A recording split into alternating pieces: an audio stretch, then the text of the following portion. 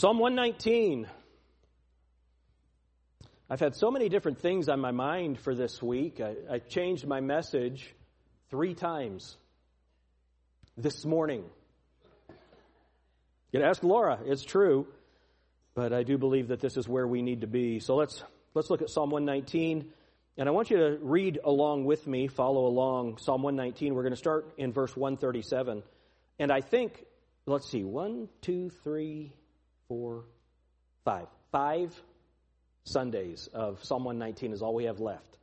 So we're going to enjoy finishing up this overview. Obviously, we've not been able to dive into the truth of every verse, but we're trying to get a good overview of each of these sections. So let's start reading in verse 137. Righteous. See, now, hold on. Everybody look up here at me just for a second. Don't unplug while we read this text. I want you to notice if there's, Jake, I've got something for you after church, so see me after church. You only knew the stuff that doesn't come out in my brain right here. So I want you all to notice, first of all, our 10 words, our 10 commandments, precepts. I want you to notice those. Always pay attention to those. Probably be good to mark them in each section. But see if there's any other word that's repeated in this section. So 137. Righteous art thou, O Lord, and upright are thy judgments. Thy testimonies that thou hast commanded are righteous and very faithful. My zeal hath consumed me, because mine enemies have forgotten thy words. Thy word is very pure, therefore thy servant loveth it. I am small and despised, yet do not I forget thy precepts. Thy righteousness is an everlasting righteousness, and thy law is the truth. Trouble and anguish have taken hold on me, yet thy commandments are my delights. The righteousness of thy testimonies is everlasting. Give me understanding, and I shall live. Lord, we love you. Please help us as we study this. And Lord, we do see something really profound about you in this text. So please help us to get it in Jesus' name. Amen. Okay, so what's the repetition? Righteousness. What do you think the title of today's message would be then? Righteousness. Righteousness. And so when we look at this, I want you to think about God. So John Gill, the famous Baptist preacher from the 1700s, he wrote a series of books called A Body of Divinity. And listen to what he said. Adam was righteous, but not of himself. God made him upright or righteous. Saints are righteous, but not by their own righteousness, but by the righteousness of Christ imputed to them. But God is righteous in and of himself. God does not become righteous. He is, by his very nature, righteous. His righteousness is essential and inderivative. He doesn't get it from anywhere else. It is incommunicable to a creature. In other words, he cannot give his complete righteousness to anyone else because that will be imputed to them. It will be added to them. That God's righteousness is not something that anyone else has. It's in and of himself. That's what it means to be incommunicable to a creature.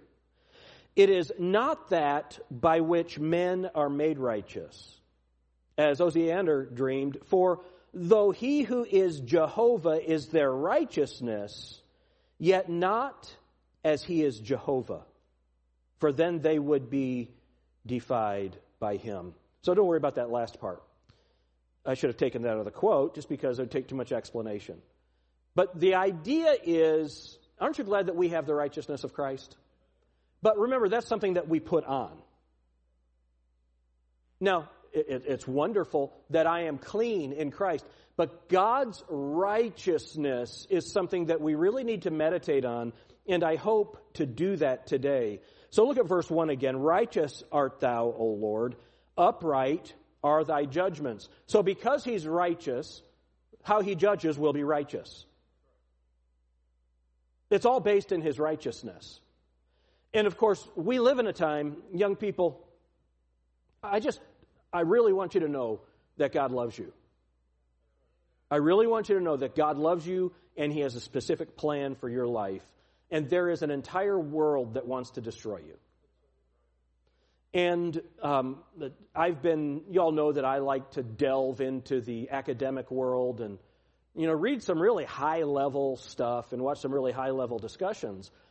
And do you know what I've learned? I'll never know enough. There will always be a question that I can't answer. Man, I started looking into different types of thinking, presuppositionalism, and all of the other ways of approaching apologetics and logic. And you could spend the rest of your life just studying the different approaches to logic, the different approaches to philosophy. So this is what I want you to understand, young people. Someone will always have a question that you can't answer. Here's where you have to be assured of God's rightness and His righteousness. His rightness and His righteousness. We understand that there is morality in the world.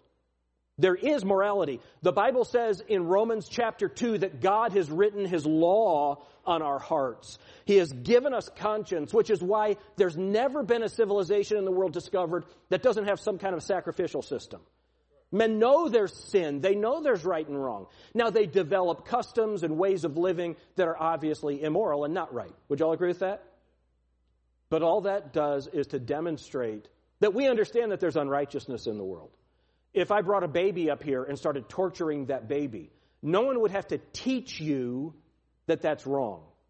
As a matter of fact, the abortion mills, the main thing they want to do is make sure that you don't get a picture of that baby.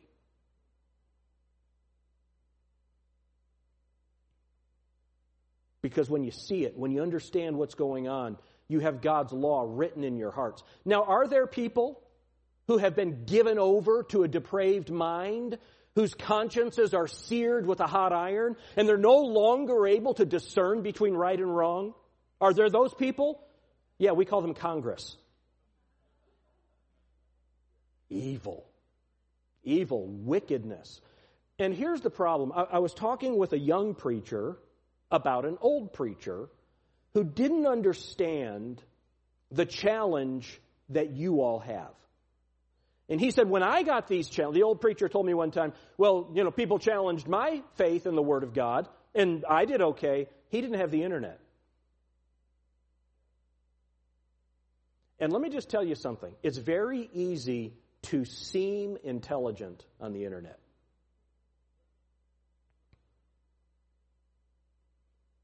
It's very easy. And here's what it comes down to. The argument, the attack used to be on truth. It's no longer on truth. In the postmodern world that we live in, young people here, listen to me. The attack is a moral attack. And the idea is, if there is a God, He is immoral. Because He won't let me do what I want with my body. That's the argument. That is the most appealing argument that has ever been made. And this is where you need to know there is such a thing as right. There is such a thing as wrong. There is such a thing as justice. Have you all heard the word justice lately? Do you know what justice is a synonym for? Righteousness. Righteousness. So if you don't know what righteousness is, you cannot know what justice is. And God's righteousness and His justice are interchangeable, and you cannot separate God from His Word. And so right now in progressive Christianity, there's a terrible attack on God. And, the attacks go something like this. Why would I worship a God who made me to where I can't love who I want to? God made me this way, and then He tells me I can't love who I want to. That's a bunch of garbage. What they're trying to do is they're going to lie to you about God. So it's vital that you young people, that you know the God of the Bible. That's the God that you know. Now, can I promise you something? People are going to let you down. I was answering questions. We did a question and answer last Sunday night up at the church in Toledo. And it was so hard for me because I answer a lot of the apologetic type questions with stuff I learned from Ravi Zacharias. And now if I say some of the things that I have said in the past and somebody knows, well, they can attack me because I'm citing a predator. What do you do? There are people who, Ravi Zacharias was their introduction into intellectual Christianity. And then you find out that he lied about his credentials. A lot of the stories he told were just lies. They weren't true. Young people, the reason I'm telling you this is because this is somebody that influenced your pastor. But here's what we do. We make excuses for people. Just a year or two ago, I got one of Ravi's newer books, and I found 7 factual errors in the first page in his stories. 7 factual errors. Now, all of us, when we preach and we give an anecdote, we communicate a story, we get some of the facts wrong. Anyone who's ever spoken extemporaneously, that's just, off the cuff. You get some facts wrong when you tell a story. That is completely excusable. When you write it in a book and it's proofread and you're putting yourself out as a scholar, it's no longer excusable. I excused it. But I didn't read the rest of the book. It's really important that we understand, young people, don't give people a pass. If somebody lies to you, that's a lie. And I promise you this, from this pulpit, you will not be lied to. I'm going to tell you, thus saith the Lord. And let me promise you something. You're going to meet someone smarter than your pastor that will attack God's word at some point in your education. I'm no dummy, but there's always somebody smarter than you, right? It's like you think you're tough. There's always somebody tougher. And you're usually going to marry them. It's just true. So at some point you have to decide what's true. And I can promise you this, God is righteous. And the thing that's going to give you the best life that you can ever possibly have is holiness and righteousness. Because, man, for a season, it'll seem like sin is good and fun. And it doesn't seem like you're going to pay a price. But the longer you live, the harder life becomes. And I promise you this, if you live a holy life, the longer you live, the better life becomes. And how do I know that? Because God's righteousness endures forever. Look at Psalm 11. The 11th Psalm. Keep your place in Psalm 119, of course.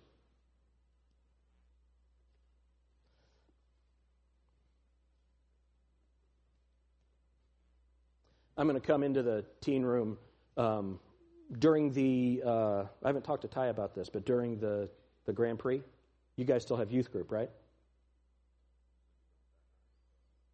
Let's have youth group that night. I'm going to spend that evening with you guys. I want to talk with you.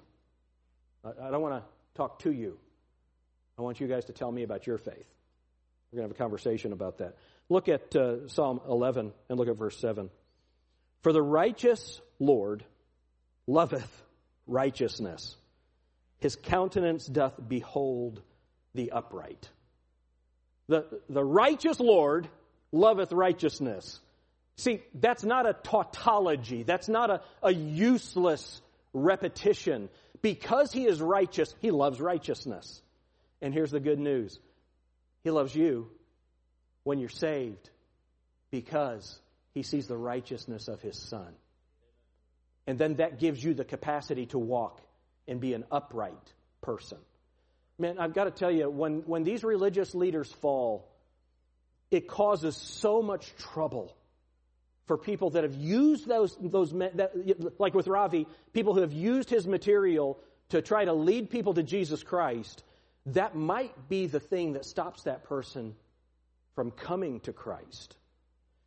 And I'm just telling you, I have become consumed with this. It's almost like this is the last straw. It seems like with Mark Trotter dying, a godly man who maintained the faith and testimony all of his life, and really around the same time, learning all this stuff about Ravi Zacharias, as Brandon said last week, that who's going to fill Mark's shoes? Who is going to continue? Well, here's the good news. There are a couple thousand people at the funeral yesterday, and I'm just one guy that he taught discipleship, and I'm taking discipleship to a church in New York next month, and then the following month I'm taking it to a church in Georgia, and we're going to keep going. Amen? And I wonder how many other hundreds of preachers there are doing that. And it's just biblical ministry. But here's the thing, and this is what I want you all to hear this morning. I want you young people to listen to this. Man, I am so tired of Christians faking it. The first time I learned about something like this, I was in 11th grade. There was a famous preacher, and he was a youth speaker, and just in our circles, just very famous, largest church in the world. And so I would listen to his sermons, and my sister had come home from school, and I just kept talking about this guy. Well, I never even thought about why my sister had come home from school. It's because she was this guy's secretary, and he tried to molest her.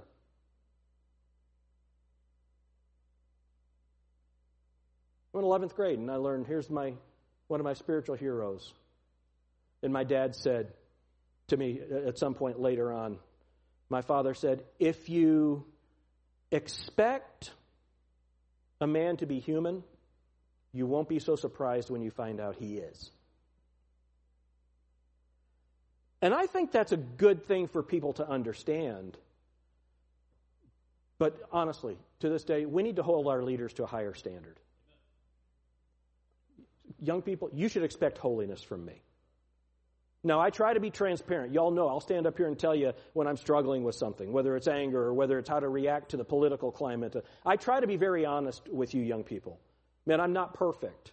But you have the right and the responsibility to expect your leaders to be holy. And we as leaders, I expect Ty Blackford to be holy. I expect Diana Blackford to be holy as they work with you. And parents, we have to expect that.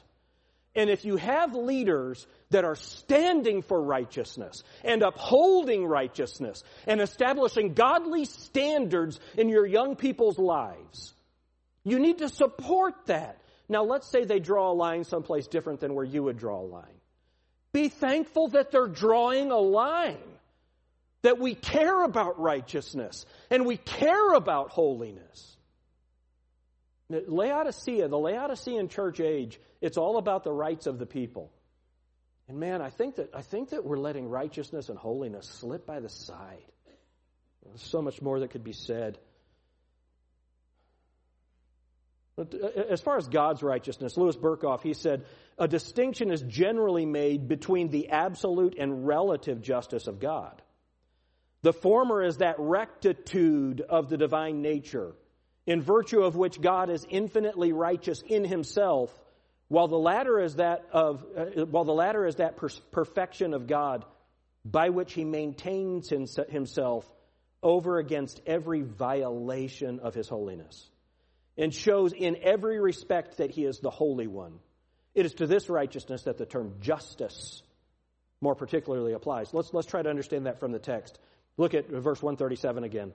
Righteous art thou, O Lord, and upright are thy judgments. All right? So what you have is God's righteousness. God's righteousness is revealed in his judgments. Listen, God's righteousness is revealed in his judgments. So my dad was a trained singer, a highly trained singer, and could have sung for any opera company in the world. And so I sang a solo in chapel one time. Dad came to hear me, and afterward he said, I'm expecting, I want to hear something from Dad. And Dad said, why didn't you use your voice? Now, it's interesting. Dad had an understanding of vocalization that I don't have. I didn't have his training. And so his judgment was much stricter than mine. Isn't that interesting? It's the same thing. So if I'm talking to Todd Whaler's back there, and his job, you design machines or something. Well, Todd's understanding of how to measure something would be much better than mine.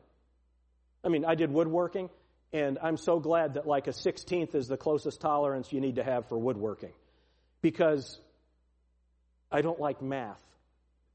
And when it comes to fractions, I'm ready to move to the decimal system. Because I can do that.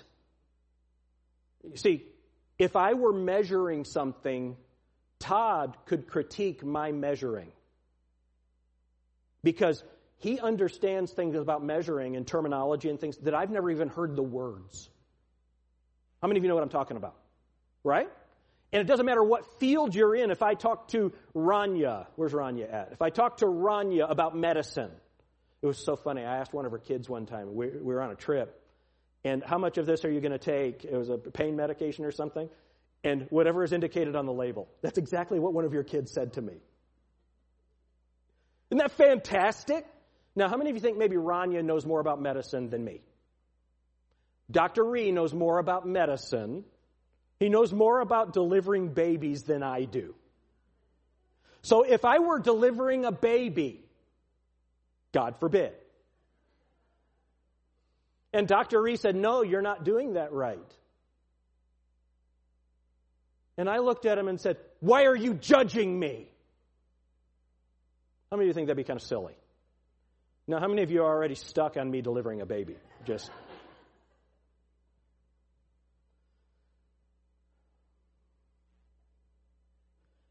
not a more timely passage of Scripture than this. God's righteous and His judgments are upright. So when God says not to do something, when God condemns people for a particular behavior, whether it's rebellion, homosexuality, adultery, fornication, stealing, lust, envy, anger, when God judges those things, that judgment is upright. Doesn't the Bible say that holiness begins at the house of God? This subject of righteousness and uprightness, when we watch what's going on, how many of you saw the kind of the controversy about Max Lucado at the National Cathedral? How many of you have not heard about that? Okay, so they invited Max Lucado to preach at the National Cathedral. And so there was a big upheaval because, 15 years ago, Max Lucado said something against the LGBT lifestyle. You don't have to go back 15 years for Grace Baptist Church, I can tell you that. And so there was upheaval, but what they decided to do was to have a sodomite Anglican bishop speak before him. And so he got up there and made excuses about how we have to listen to people that we disagree with, and sometimes we vehemently disagree with. And then the pastor of the church got up and basically said the same thing. And then Lucado, I can't say preached. Man, I would have gone straight to Leviticus.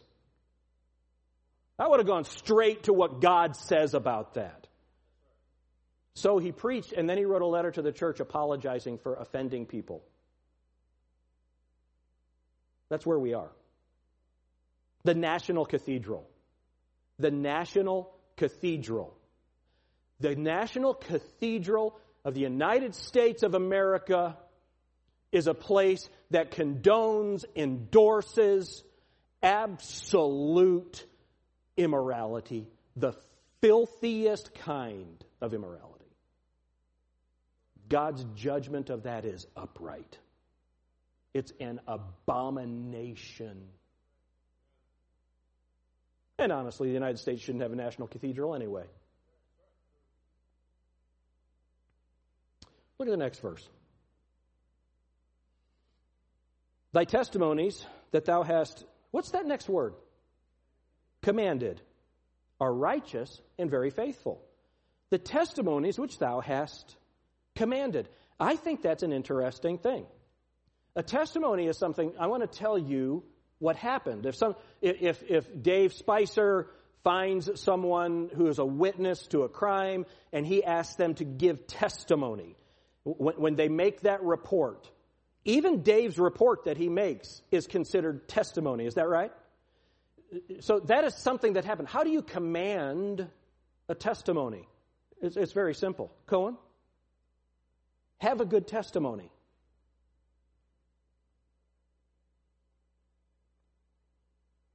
Jason. I always expect a hockey mask. I've just got to... Have a good testimony. What does that mean? We would say it, and Lydia could tell you, be nice to people and remember your name. I was going somewhere to preach a while back, and she said that to me. No, I don't want to. Have a good testimony. That's a command. Why? Because people are looking at you. And we've all heard this. It almost sounds trite. You are the only Bible that some people will ever read. And that is biblical. The Apostle Paul said, ye are our epistle. You're our biblical letter. The way that you're living out in society, that's the only Bible that some people will ever see. If you are the only Christian that a person ever meets, what are they going to think about the Christian faith? And I've got to tell you, we're not a legalistic church. There's been some stuff that's been said about the judgment seat of Christ lately in circles that we know that is just completely wrong. Can I just promise you something? Patrick, you are not going to give an account for sin at the judgment seat of Christ. So go ahead and sin. How many of you think that's the teaching? No, but I can promise you this. My sin was judged on the cross. I am not going to be judged for anything I say, anything I do. It doesn't matter how heinous it is after I get saved. I will pay a price for that in this life. But my sin was judged on the cross. At the judgment seat of Christ, what's going to be judged is the work that I'm doing for Christ in the church, and why did I do it? That's the judgment seat of Christ. And I've got to tell you, that's enough. Can you imagine going through eternity, realizing that Jesus Christ gave everything for you? He gave you eternity, and you have nothing to present Him at the judgment seat of Christ. Maureen, we need to get the words to that song, Must I Go In Empty-Handed? Will you make a note of that? Must I Go In Empty-Handed? How many of you remember that old song? I can't imagine going to see the Lord I love with nothing to give Him. I remember when I graduated from college, I'd gone back to school. I was working full-time, taking 23 hours a semester. I did my 4-year degree in 2.5 years working full-time. It was time to be done. But I remember when they were handing out the awards at graduation, I remember sitting there ashamed. I was ashamed. Because I knew I could have done better. I knew that God had gifted me. You said, well, that sounds pretty arrogant. You should have. Well, I didn't do it, did I? I don't want to be that way at the judgment seat of Christ. Now look at the text again. Thy testimonies that thou hast commanded are righteous and very faithful. So this is what I've been telling you for years. I want you to have my life. I want you to... How many of you adults, you feel that same way? That you know, whether you have lived this way all of your life or not, but right now you know that righteousness exalteth a nation, righteousness exalteth a people, righteousness exalteth a home. As for me and my house, we will serve the Lord. And when you do that, man, life is so good. What is that? That's a testimony. And it's faithful. It's faithful. But here's the problem. Having been around this my whole life, raised in church, Dad's a preacher, I've told Laura, I've never not known the gospel. Anybody else, you're kind of that way? You've never not, your earliest memories are Jesus loves me, this I know, for the Bible tells me so. Your earliest memories. Man, I get so tired of watching young people leave. And there's a couple of reasons that young people leave. Number one, they want to. And so what I would say is, go ahead and choose hell if that's your desire. If you're not saved, you understand that if you're not saved, you're choosing hell. If you young people understand that, raise your hand. If you're not saved, you're choosing hell because you have heard the truth. It's that simple. There are people out there that's a little bit different, but for you guys, you got no excuse. And that's the words the Bible uses.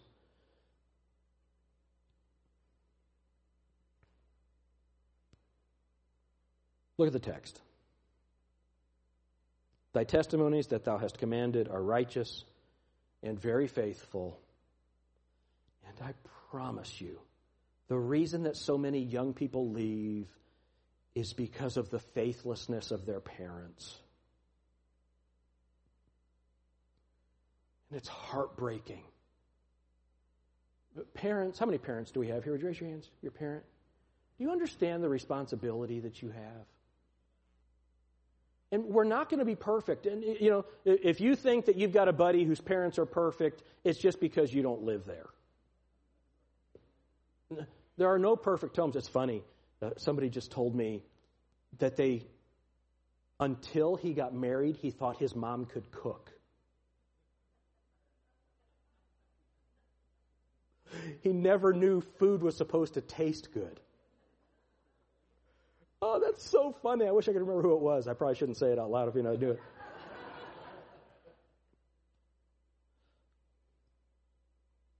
So there's really two sides to this. Number one, parents, we need to recognize how important our faithfulness is. And then young people, you might not have had a good parent, but you can be one. People, I promise you, people will let you down. They will. And not on purpose. People mess up. But when do we mess up? When we stop walking with the Lord. I think it was Bob Jones Sr., old preacher, Methodist preacher, who would say that there's no such thing as a great fall. Every great fall is nothing less than the end result of a process of wicked thinking. I promise you, the testimonies that God, I've said I promise you like 10 times in this sermon. I'll guarantee you that God's testimonies are faithful. The things that He's commanded in us, they're faithful. And now, this next verse, this could be my life's verse right here. Look at this next verse. My zeal hath consumed me because mine enemies have forgotten thy words. I'm just telling you, I'm so sick of preachers that don't preach the Bible. I'm sick of it. Ravi Zacharias almost never preached the Bible. It's an interesting thing. We must preach the Bible. Preach the word, be instant in season, out of season, reprove, rebuke, exhort with all long suffering and doctrine, because the time will come when men will not endure sound doctrine. They won't endure it. But what are we supposed to do when they won't endure it? Preach it anyway. I love the passage. So when you guys, I hope some of you guys become preachers. But it doesn't matter. All of you are going to be teaching the Bible to somebody, either by living against it or by doing right and discipling. Jeremiah says, it says to Jeremiah, be not dismayed by their faces. Man, I've been in situations, I was preaching early on here, and there was somebody sitting on the front row, and I'd be preaching, and she'd be looking at me going like this. And because I'm shy, I would do this. Preach just like that. Be not dismayed by their faces. I am consumed with zeal. What is zeal? It's that passionate ardor is the biblical, or is the definition, the dictionary definition of it, where you're just consumed with the truth. And we get consumed with politics. We get consumed with materialism. We must be consumed with the truth of God's words. Notice the S. Not this nebulous word where I can make the Bible say whatever I want it to, but the very words of God. That is our authority. That is our doctrinal statement. That is our covenant. That is our confession. That's who we are. And we live in a time where even evangelical churches are moving away. We're going to get to the passage here in a few weeks that says, thy word is true from the beginning. How many of you have heard of William Lane Craig, the apologist? William Lane Craig. Well, he now believes that Adam and Eve, that they were maybe created, but that the first 11 chapters of Genesis are what's called mytho-history. And that Adam and Eve lived, they were a real couple, he thinks, and they lived about 750,000 years ago. And they were a different kind of humanoid, and that the Neanderthals, that's people from Michigan, that's the Neanderthals and the Homo sapiens descended from this some other kind of species that Adam and Eve were. Okay, my Bible says the words that out of the dust of the ground formed he man. And out of Adam, he took a rib and made, what's the old joke? He said, man, God, I want this really special lady that's going to just be the perfect wife and do everything I need. What's that going to cost me? He said, an arm and a leg. He said, all right, what can I get for a rib? But anyway. That's not in the Bible, okay? That right there. That's what the words say. And I'm going to listen to everything that he says. He's getting ready to come out with a book because this is what the atheist will use to attack us. And we need to have the answers for those things. And I got to tell you, William Lane Craig's way more brilliant than I am.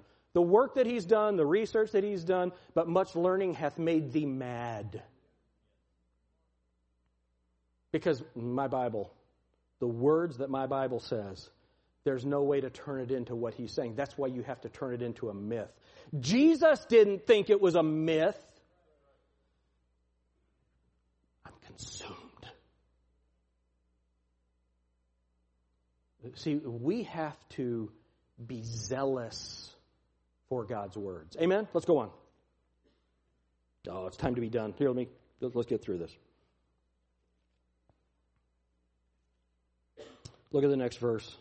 Thy word is very pure. Therefore my servant loveth it. What I wanted to do as I was preparing this, I could take maybe a month on each of these verses. But this one, I wanted to compare pure to unpure. How many of you know there's unpure literature? It's pretty easy to imagine what that is. But compared to God's word, everything is impure. The statement, the old statement of faith, that in the scriptures there's no admixture of error. It's even better than ivory soap. 99 and what was it? 7/100ths. What was it? Anybody remember? 44 100ths. 99. How many of you have no idea what I'm talking about? That's because it probably wasn't true. They probably can't put that on there anymore. It's very pure. Do you know that's why people hate it? See, the Bible says that it's a light. And have you ever been in a situation where you actually see yourself in really good light? And you see it up close, and all of a sudden I realize how many pores my nose has. And they're really big, and it's ugly. And I really don't want to see myself that well. 4K TV is really bad for everybody. Right? Because God's word is so pure. See, if I compare myself to Ethan, I'm awesome.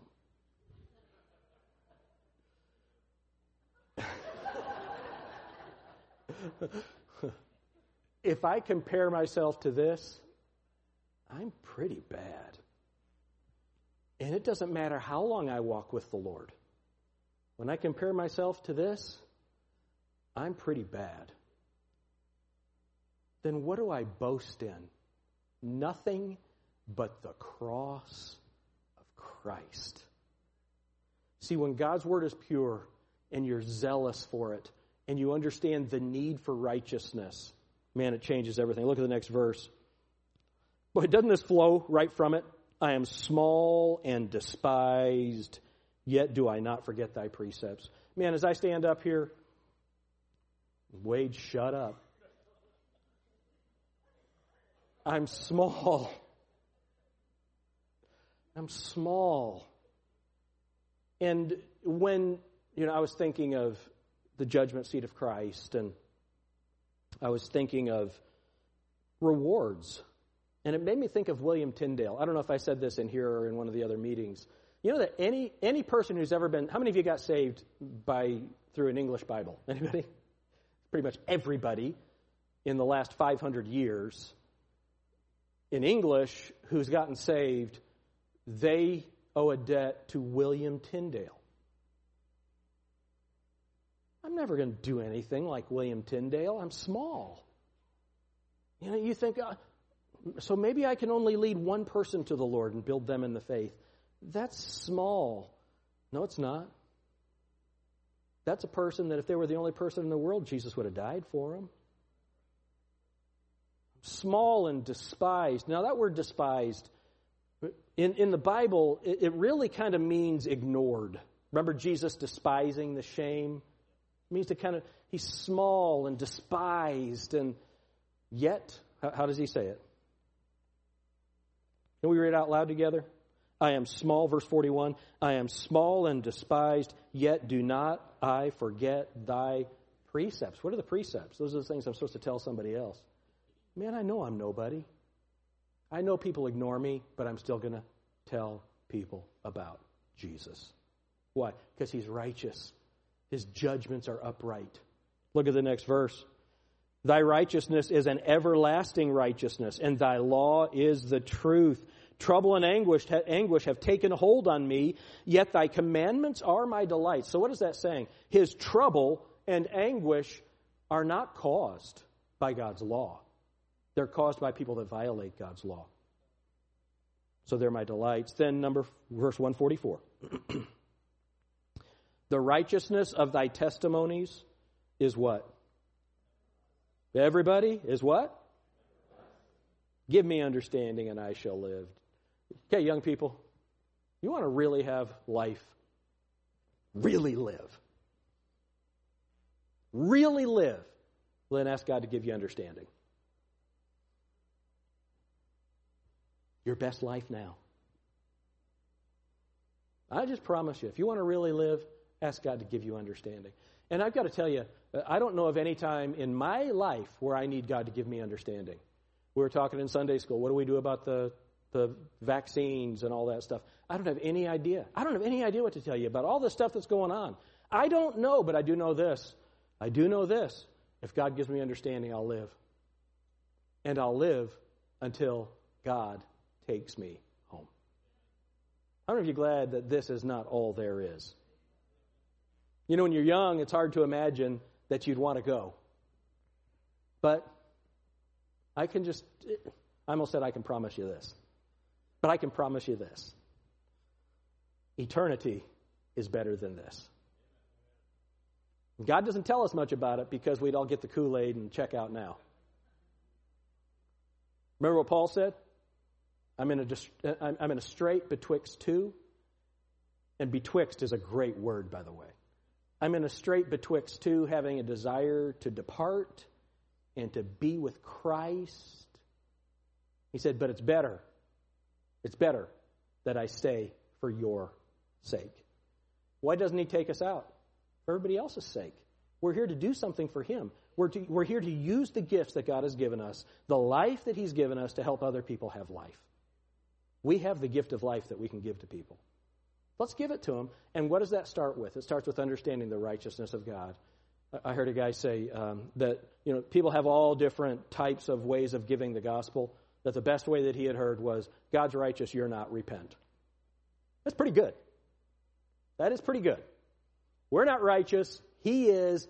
Aren't you glad God uses you even though you're not? Praise the Lord. Let's all stand together.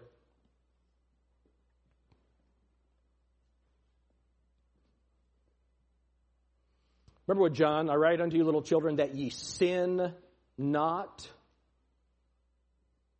Christian life is never a license to sin, and God's people said, amen. And yet, never compare yourself to other believers.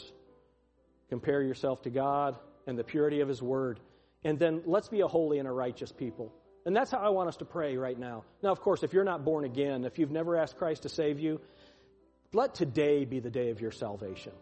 Ask him to save you. But for the rest of us, let's just take a minute during this invitation, and then we'll sing. And let's ask God to make us holy. For Grace Baptist Church to be a righteous and a holy people. Let's pray.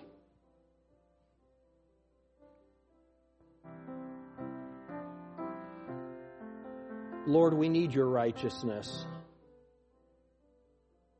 Lord, we can become arrogant. And we can begin boasting because We're not like the lowly publicans. And of course, that's such a Pharisaical, horrible attitude.